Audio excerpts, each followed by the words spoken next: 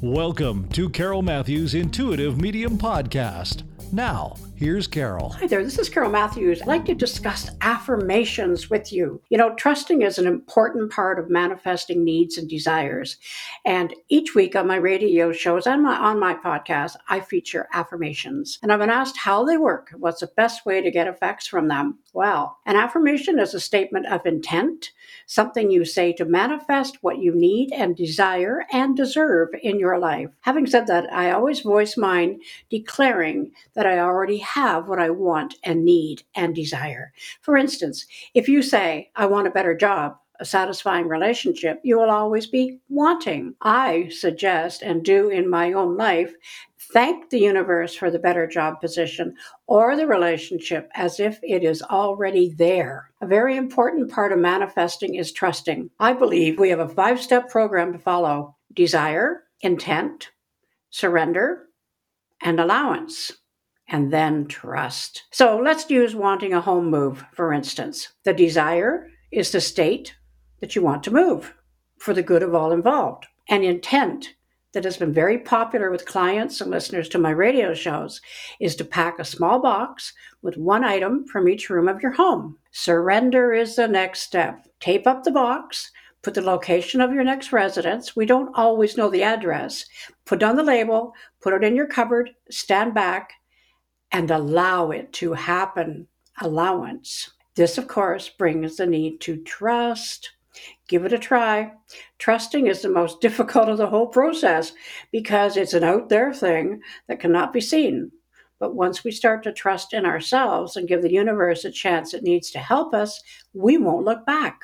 And excellent books and audio tapes on the subject of manifesting are, in my feelings, Manifest Your Destiny and You Will See It When You Believe It, both by Wayne Dyer. The Monk Who Sold Us Ferrari by Robin Sharma. I have also discovered, or did she discover me, a neat lady with a very upbeat concept and best-selling book.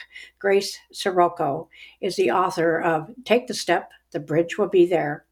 And my very, very favorite affirmation teacher is Dr. Anne-Marie Evers from Vancouver, British Columbia. Anne-Marie has been on my radio show for so many years as a guest, and I say as a guest, as a friend. And the listeners just loved her. Inspiration, I really believe. Inspiration is Anne-Marie Evers' middle name. Check her out. Check out her website.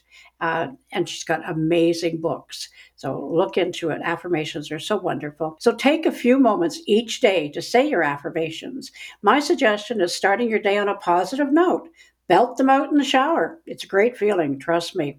There's that big word again, trust. Standing in front of a mirror and connecting with your eyes and telling that person in front of you that you are having a wonderful day or are thankful for having a constructive meeting with the boss is a very powerful way to affirm your intentions.